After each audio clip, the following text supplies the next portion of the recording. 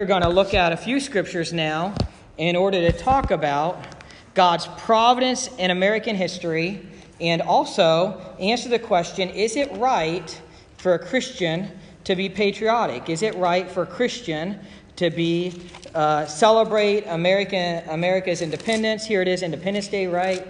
Is it right for a Christian to celebrate that independence and be patriotic and things like that? And I want to break that down from God's Word today.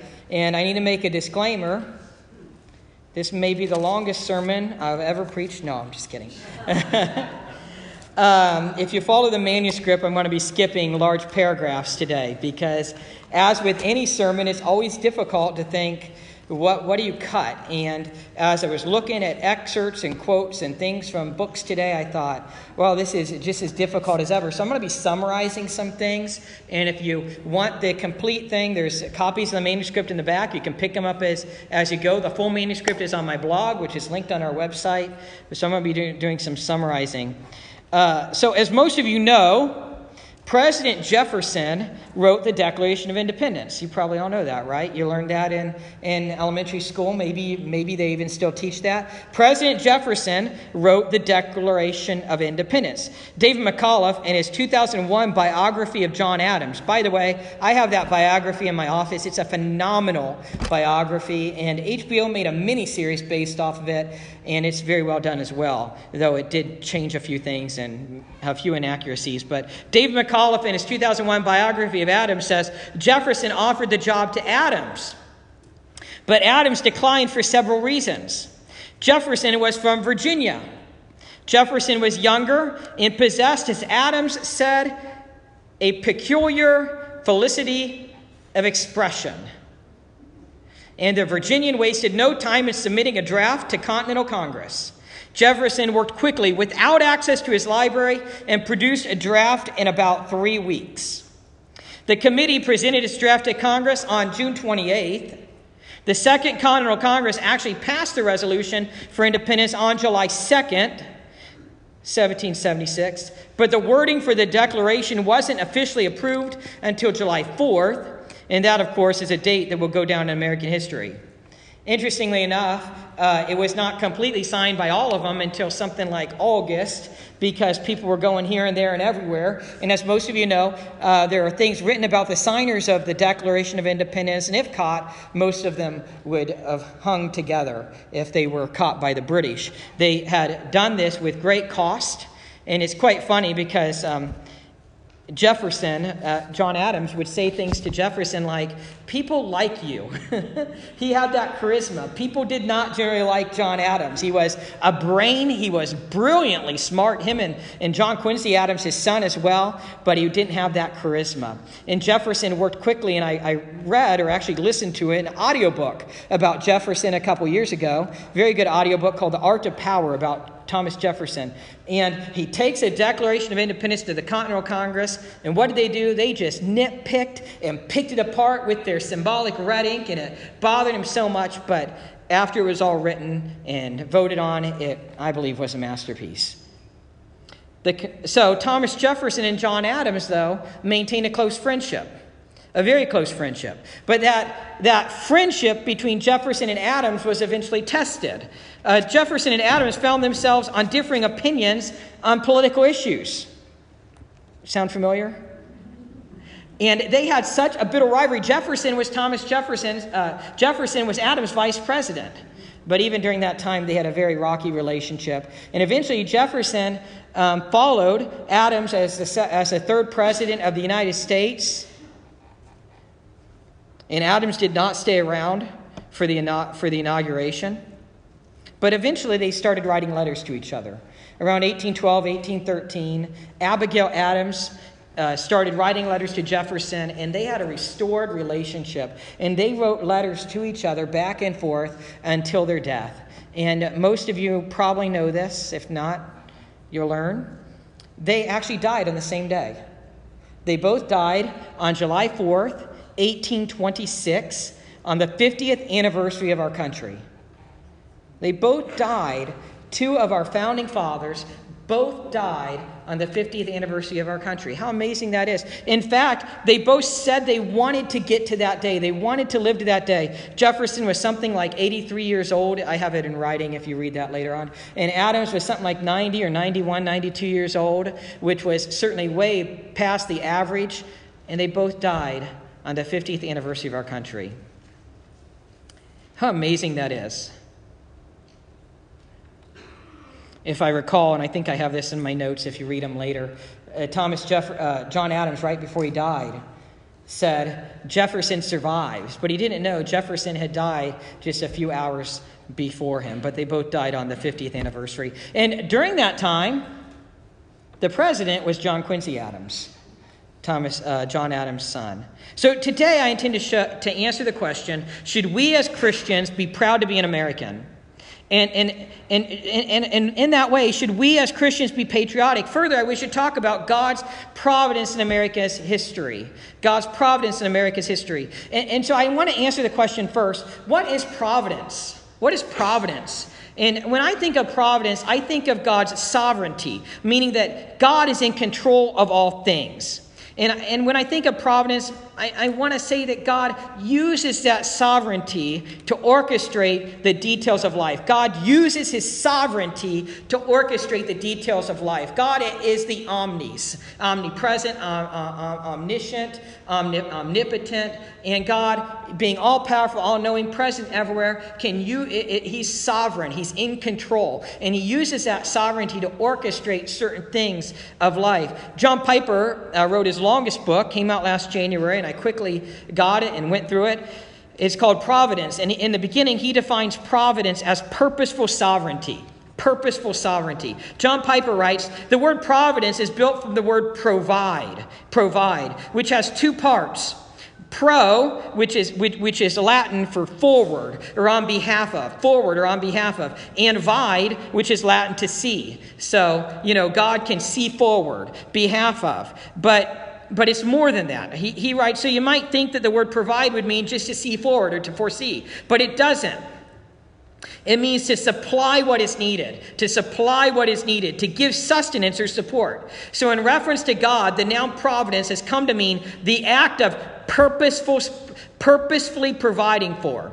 God uses his act of purposefully providing for or sustaining and governing the world.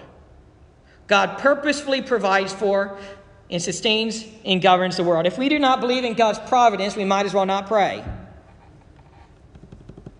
But when we recognize that God is sovereign and he uses that sovereignty in purposeful ways to interact with culture and change world events, then we can pray to him and he can have his will. So I want to talk about God's purposeful sovereignty in American history. And also, is it right for us as Christians to be patriotic? The United States of America was grounded on a biblical worldview pretty much. They weren't perfect, but pretty much Judeo-Christian values. And I want to share two ground rules, and I'm copying these from the Truth Project Lesson 10, which I just began in Sunday school. We need to remember, though, that even though I talk about God's providence in America's history, we must remember this is not to say that the United States is God's chosen people. Our country has not become God's chosen people. The chosen people would be the Jewish people throughout the Old Testament, and I still believe God has a plan for Israel, still his chosen people. God's providence just means that he has exercised his divine will in our history. He has exercised his sovereignty in our history. We must not deify America or our founders, and we must not idolize America. In other words, we must be Christians first and Americans second. We'll come back to that. I do reject Christian nationalism.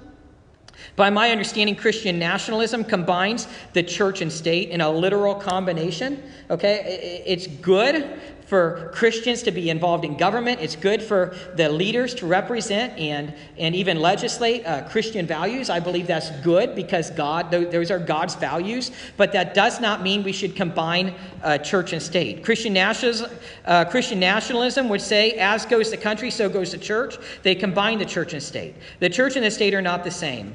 We are, and Christian nationalism would weave in that we are God's chosen people. America is God's chosen people. And we really can't do that, okay? I will make the case, though, that we do see God's providence in American history. And further, I will make the case that we should be patriotic. But we still are Christians first and Americans second. Christianity is good for the country. I believe Christianity is good for America. And we see that in our history.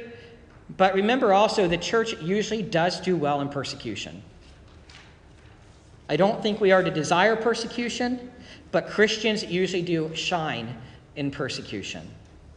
So again, to repeat probably for the fourth time, my focus is on God's providence in America's history and the question, should Christians be patriotic? So let's turn to Scripture, and first we're going to answer the question, should Christians be patriotic? And let's look at Romans chapter 9:3, because we have to look first at what does the Bible say? What matters is not what I say or even what you say. It matters what the Bible says. So in Romans chapter 9, verse 3, you should all have that memorized because I preached on it last Sunday, right? In Romans chapter 9, verse 3, the Apostle Paul, inspired by the Holy Spirit, says, "For I could wish that I myself were accursed and cut off from Christ for the sake of my brothers, my kinsmen according to the flesh."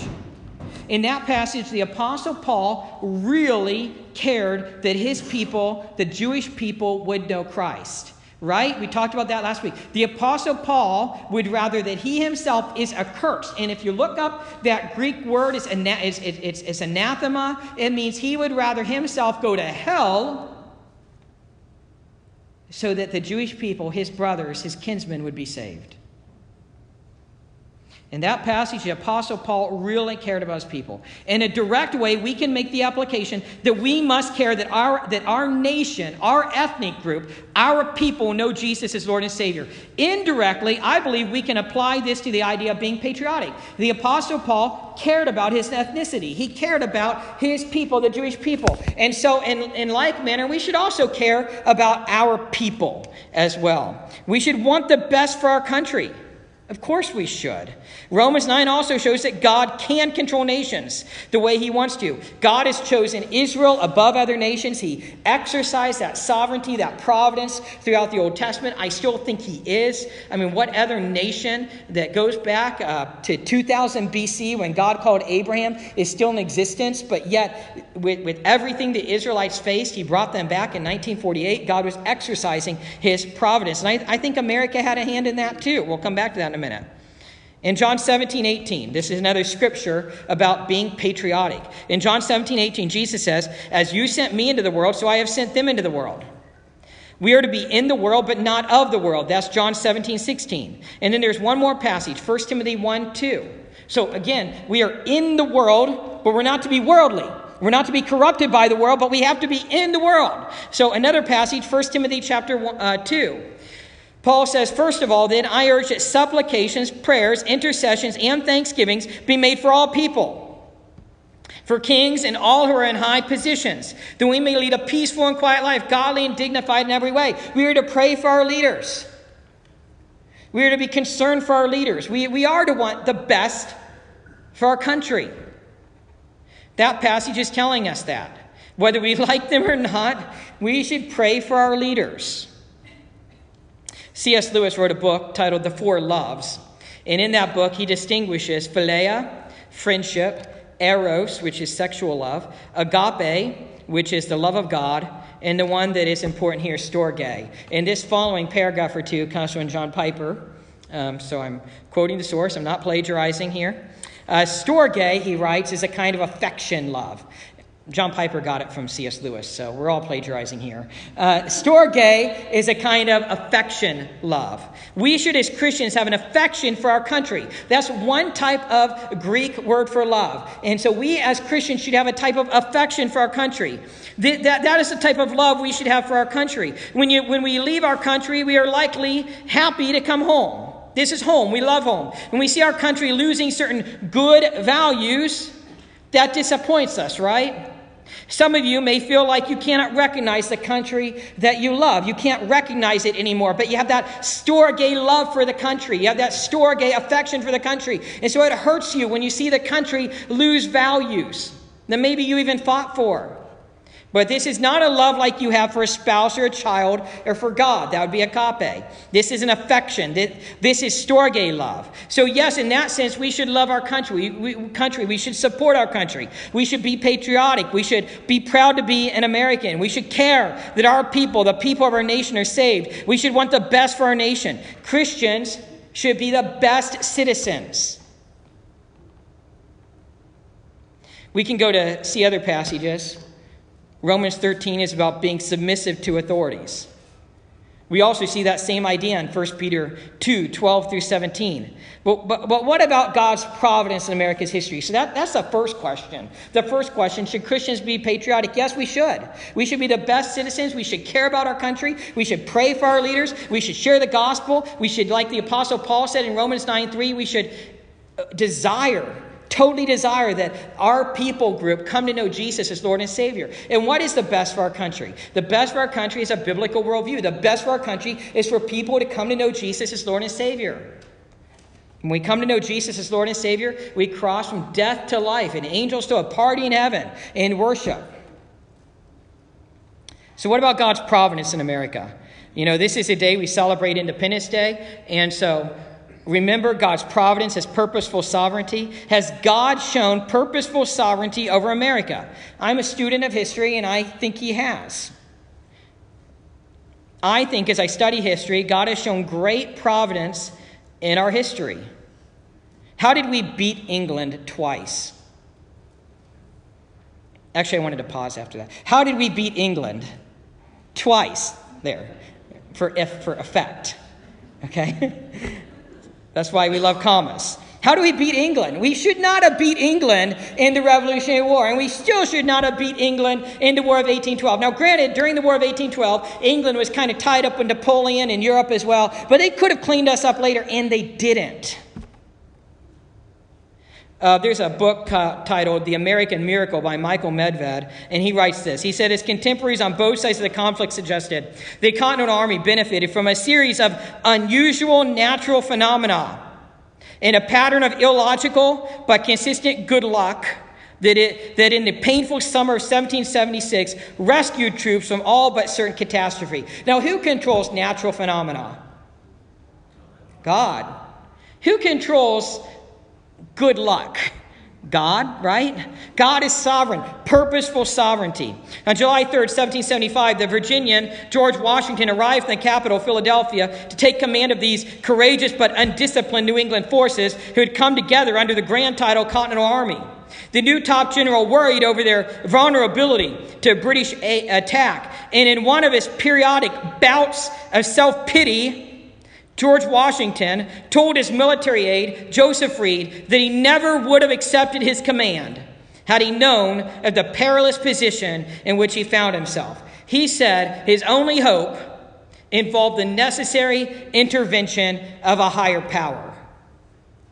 God did provide weather to help us win. Washington should not have survived. George Washington, as most of you probably know, had many incidences, some of them when he was 23 years old, that should have killed him.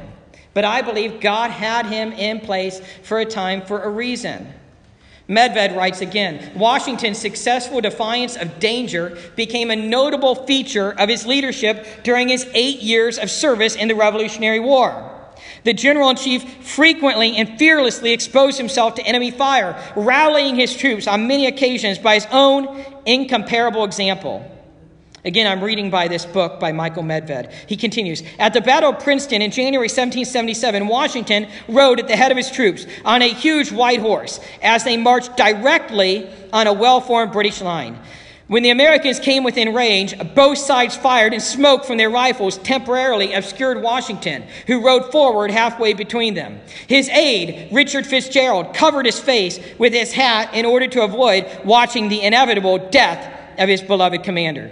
But as the air cleared and he lowered his hat, he saw men on both sides who were dead and dying, while Washington, unscathed, rose in his stirrups and urged his men forward against the shattered British line.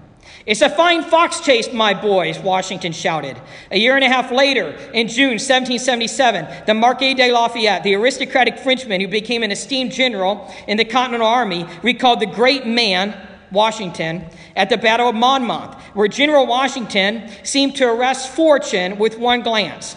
His presence stopped the retreat. His graceful bearing on horseback, his calm and deportment, which still retained a trace of displeasure, were all calculated to inspire the highest degree of enthusiasm. Marquis de Lafayette said, "I thought then, as now, that I had never beheld so superb a man." On September 8, 1779, Washington was spared by a marksman. He had him in his sights. He didn't shoot him because he wouldn't shoot someone in the back. I'm sure you've heard the stories that Washington shook bullets out of his jacket. He had horses shot out from under him.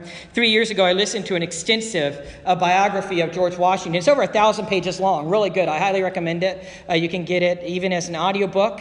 And it's by Ron Chernow. And this is very interesting about Washington.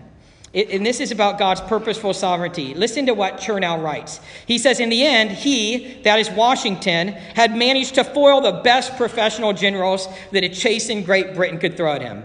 As Benjamin Franklin told an English friend after the war, quote from Franklin, "An American planter was chosen by us to command our troops and continued during the whole war. This man sent home to you, one after another, 5 of your best generals, baffled, their heads bare of laurels, disgraced even in the opinion of their employers." Our founders were not all Christians, though most were, and all pretty much held to a Judeo-Christian worldview. Even Franklin, who I do not think was a Christian, still believed in a Judeo-Christian worldview. And even Jefferson, who was most likely a deist, thought the Bible should be taught in schools. So what about other instances of God's sovereignty in American history, God's providence?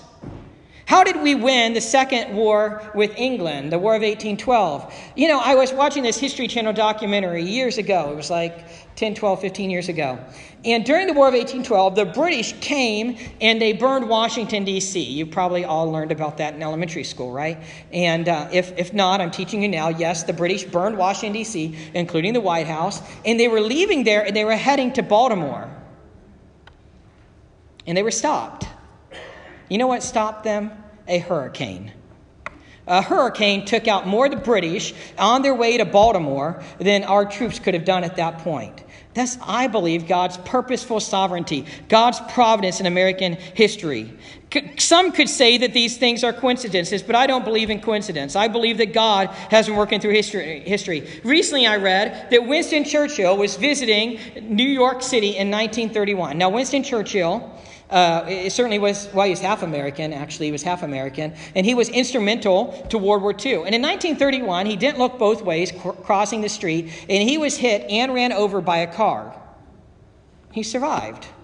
Why did he survive? There are many things that I believe where God was had his providence, his purposeful sovereignty in Winston Churchill's life as well. Just to show that Winston Churchill later helped England and the United States win World War II. But why? Why would there be many things in which God acted to help America? Now, let me say right now, God has providence in history even when there are countries without Judeo-Christian values. If you read through the Old Testament, God used Nebuchadnezzar in Babylon to conquer the Israelites because of their sinfulness. But why would there be many things in which God acted to help America? And I ultimately can't answer that question, but I want to suggest a few things. And these are just suggestions. These are not inspired, okay? We were founded on biblical values. And I believe there's a common grace blessing when we follow God's values. Yes, we did have sins in our history. Every Every people group has. But overall, we were founded on Judeo-Christian values, Jewish Christian values, and there is a common grace blessing when we follow God's values. I believe, and I'm more and more convinced, the more I read and studied, a lot of this came from the Puritan values from the 1600s. The Puritans came here in the 17th century, 1600s, and a lot of those values carried right on to our nation's founding. In fact, the First Great Awakening was in the 1730s and 1740s and 1750s, and actually even late 1600s. And that set us up for being founded on Judeo-Christian values. And again, I believe there is a common grace blessing there. We have many, many quotes from our founders. And you could see this in the Truth Project Lesson 10, which I started in Sunday school. You can see it in other books. Our founders recognized that we needed to teach Christian values. John Adams wrote this. He said, "Statesmen, my dear sir, may plan and speculate for liberty, but it is religion and morality alone which can establish the principles upon which freedom can securely stand." Adams went on to say that our Constitution was written for a moral and religious people. It was written for a moral and religious people. Others of our founding fathers actually said, without morality and religion, it's not even worth the paper it's written on. It was based on a biblical worldview. In George Washington's farewell address on September 17, 1796, Washington said the following. He said, "And let us with caution indulge the supposition that morality can be maintained without religion." He said, be cautious to think that morality can be maintained without religion. He said, "Reason and experience both forbid us to expect that national morality can prevail in exclusion of religious principles." Washington is saying you can't have morality without religious principles. Reason and experience shows that you will not have morality without religious principles. Benjamin Rush, one of our founders, who started the first anti-slavery group, and he said, "The only foundation for a republic is to be laid in religion. Christianity is the only true and perfect religion, and that in proportion as mankind adopt its principles and obey its precepts, they will be wise and happy." So our country was founded on a biblical worldview with Judeo-Christian values, where it started with God, and then it went to government or state, and then it went to the people. Now, it's not just our country right now. It's everywhere for the most part. But right now, the state or the government has taken the place of God. And when you do that, there's no foundation for morality. It goes along with the brilliant quotes that I just read from Adams and Benjamin Rush and George Washington saying you can't have morality without the Bible, without a biblical worldview. Where do we get right from wrong? Last week, there was a Miss State pageant. I think it was Nevada or Utah or Colorado. I think it was Nevada. And a transgendered won the Miss Nevada. It may not have been Nevada. It might have been Colorado. But a transgendered won that contest. Therefore, a biological man beat out all the biological women for that contest. Without the Bible, where do we even get our worldview? There is no worldview. There is no right and wrong.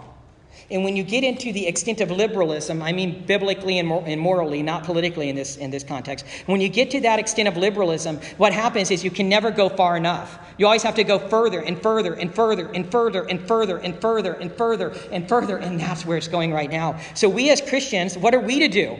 Be patriotic, as I just said. Recognize God's providence in life, which we're going to come back to in a moment. And make sure that we hold true to a biblical worldview. And we recognize James 4:4 is true. Friendship with the world is enmity with God. And as we look at things going on in our world, make sure first and foremost we are Christians. And make sure certainly we are praying. And make sure we are good citizens, obeying God first and foremost. But also have, an illuminated reasoning of why what's going on is going on. Why is what's going on? Because we've lost a biblical worldview. We have nothing to ground values. Nothing at all to ground values. Nothing's replaced that biblical worldview. The Quran hasn't replaced it, and generally Islam doesn't really work in countries set up like ours. That hasn't replaced it, and that would be pretty bad too. But nothing. It's postmodernism at its extremes. So that is one of my thoughts about why God had providence in American history. It's because we were founded with Judeo-Christian principles on a Judeo-Christian worldview, on a biblical worldview, and there's common grace with that. Now, secondly, just to move on here, we have always supported the Jewish people and later Israel. Genesis 12. Genesis 12, God tells Abraham, those who bless you, I will bless. Those who curse you, I will curse. And I believe there is a common grace blessing because we did support the Jewish people and we did support Israel. We haven't always been perfect in this way, but we have done that, by the way. Also, I want to say, I need to back up. Our country was founded with freedom of religion, definitely, but we were still founded on Judeo-Christian values, a Judeo-Christian worldview. Next, I want to say that could it be that God was providentially acting in our history so that we could be available to help Europe in World War I and World War II? What would have happened if we weren't there and available to go and help them during that time? Could God have providentially acted in our past in order that we could help Israel in 1948? And remember, these are just thoughts. We aren't like other superpowers. Isn't it amazing? Think about American history. We will annihilate a country and then help them rebuild. That's not what Rome did. That's not what Greece did. That's not what Persia did. That's not what Babylon did. But we did that with Japan, and we did that with Germany, and we've done that with many other countries. That's not to say we're perfect. We went in and we did move the Native Americans off the land, and we had some heavy, heavy sins in our past with that, which I believe we have recognized today. Lastly, I want to say, do you know that most of the mission money comes from the United States?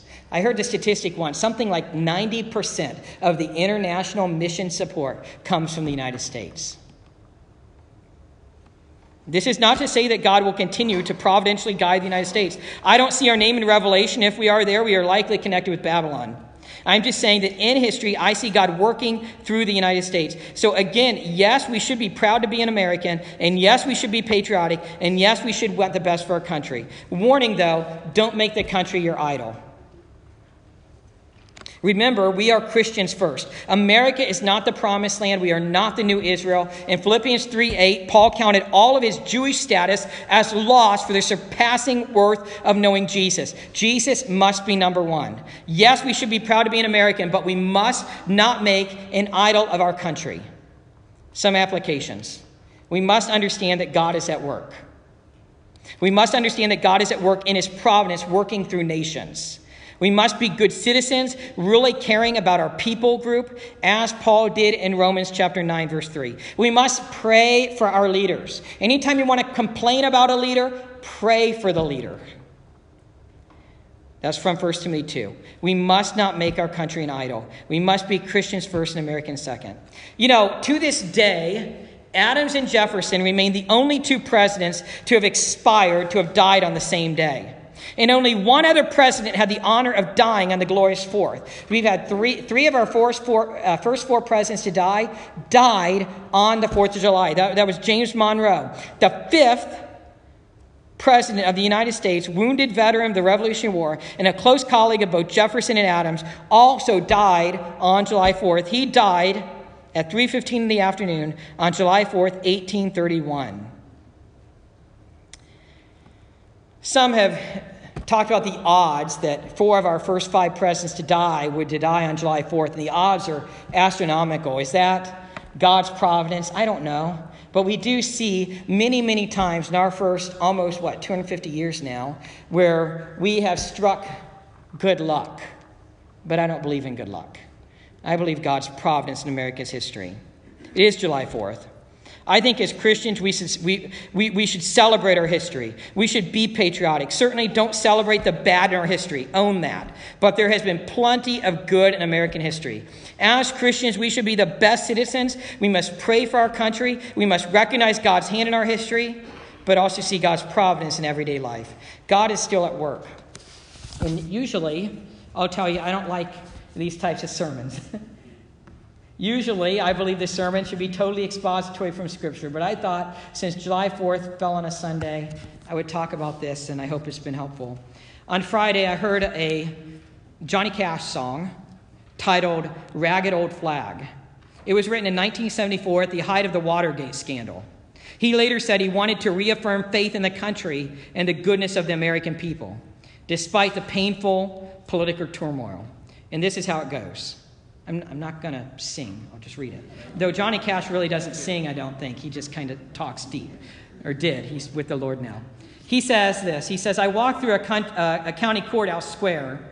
On a park bench, an old man was sitting there. I said, your old courthouse is kind of run down. He said, nah, it'll do for our little town. I said, your old flagpole has leaned a little bit, and that's a ragged old flag you got hanging on it. He said, have a seat, and I sat down. Is this the first time you've been to our little town?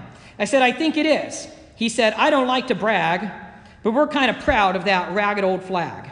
You see, we got a little hole in that flag there when Washington took it across the Delaware, and it got powder burned the night Francis Scott Key sat watching it, writing, Say Can You See? And it got a bad rip in New Orleans with Packenham and Jackson tugging at its seams. And it almost fell at the Alamo beside the Texas flag. But she waved on though. She got cut with a sword at Chancellorsville. And she got cut again at Shiloh Hill. There was Robert E. Lee, Beauregard, and Bragg. And the south wind blew hard on that ragged old flag. On Flanders Field in World War I, she got a big hole from a Bertha gun. She turned blood red in World War II. She hung limp and low a time or two.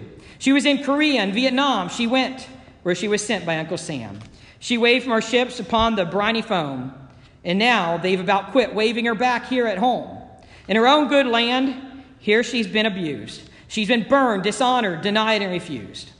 And the government for which she stands is scandalized throughout the land. And she's getting threadbare and wearing thin. But she's in good shape for the shape she's in, because she's been through the fire before. And I believe she can take a whole lot more. So we raise her up every morning. We take her down every night. We don't let her touch the ground. And we fold her up right. On a second thought, I do like to brag, because I'm mighty proud of that ragged old flag. Let's pray. Heavenly Father, we come to you in prayer right now, thankful for the freedoms we have in our country. And though we are thankful, Lord God, I'm sure that many of us are disheartened. We remember that our freedoms truly were not free. Men and women fought and died and sacrificed their lives for our freedom. But we also do thank you, and we do remember also that you work through history. You work through nations and countries and through individuals and through leaders and through common citizens. And we see, Lord God, your providence in American history. But we also see the commands for us to be good citizens, to pray for our leaders, as 1 Timothy 2 says. To care, as Romans 9:3 says, that our people know you as Lord and Savior. And Lord God, I pray, as we walk out of here, we would be encouraged and exhorted to be the best citizens, submissive to authorities, as Romans 13 and 1 Peter 2, 11, 12, and following says, praying for our leaders, and alongside that, witnessing of the gospel. We know, Lord God, most important thing is that people know you as Lord and Savior. And may we be in a relationship with you. I pray this in Jesus' name. Amen.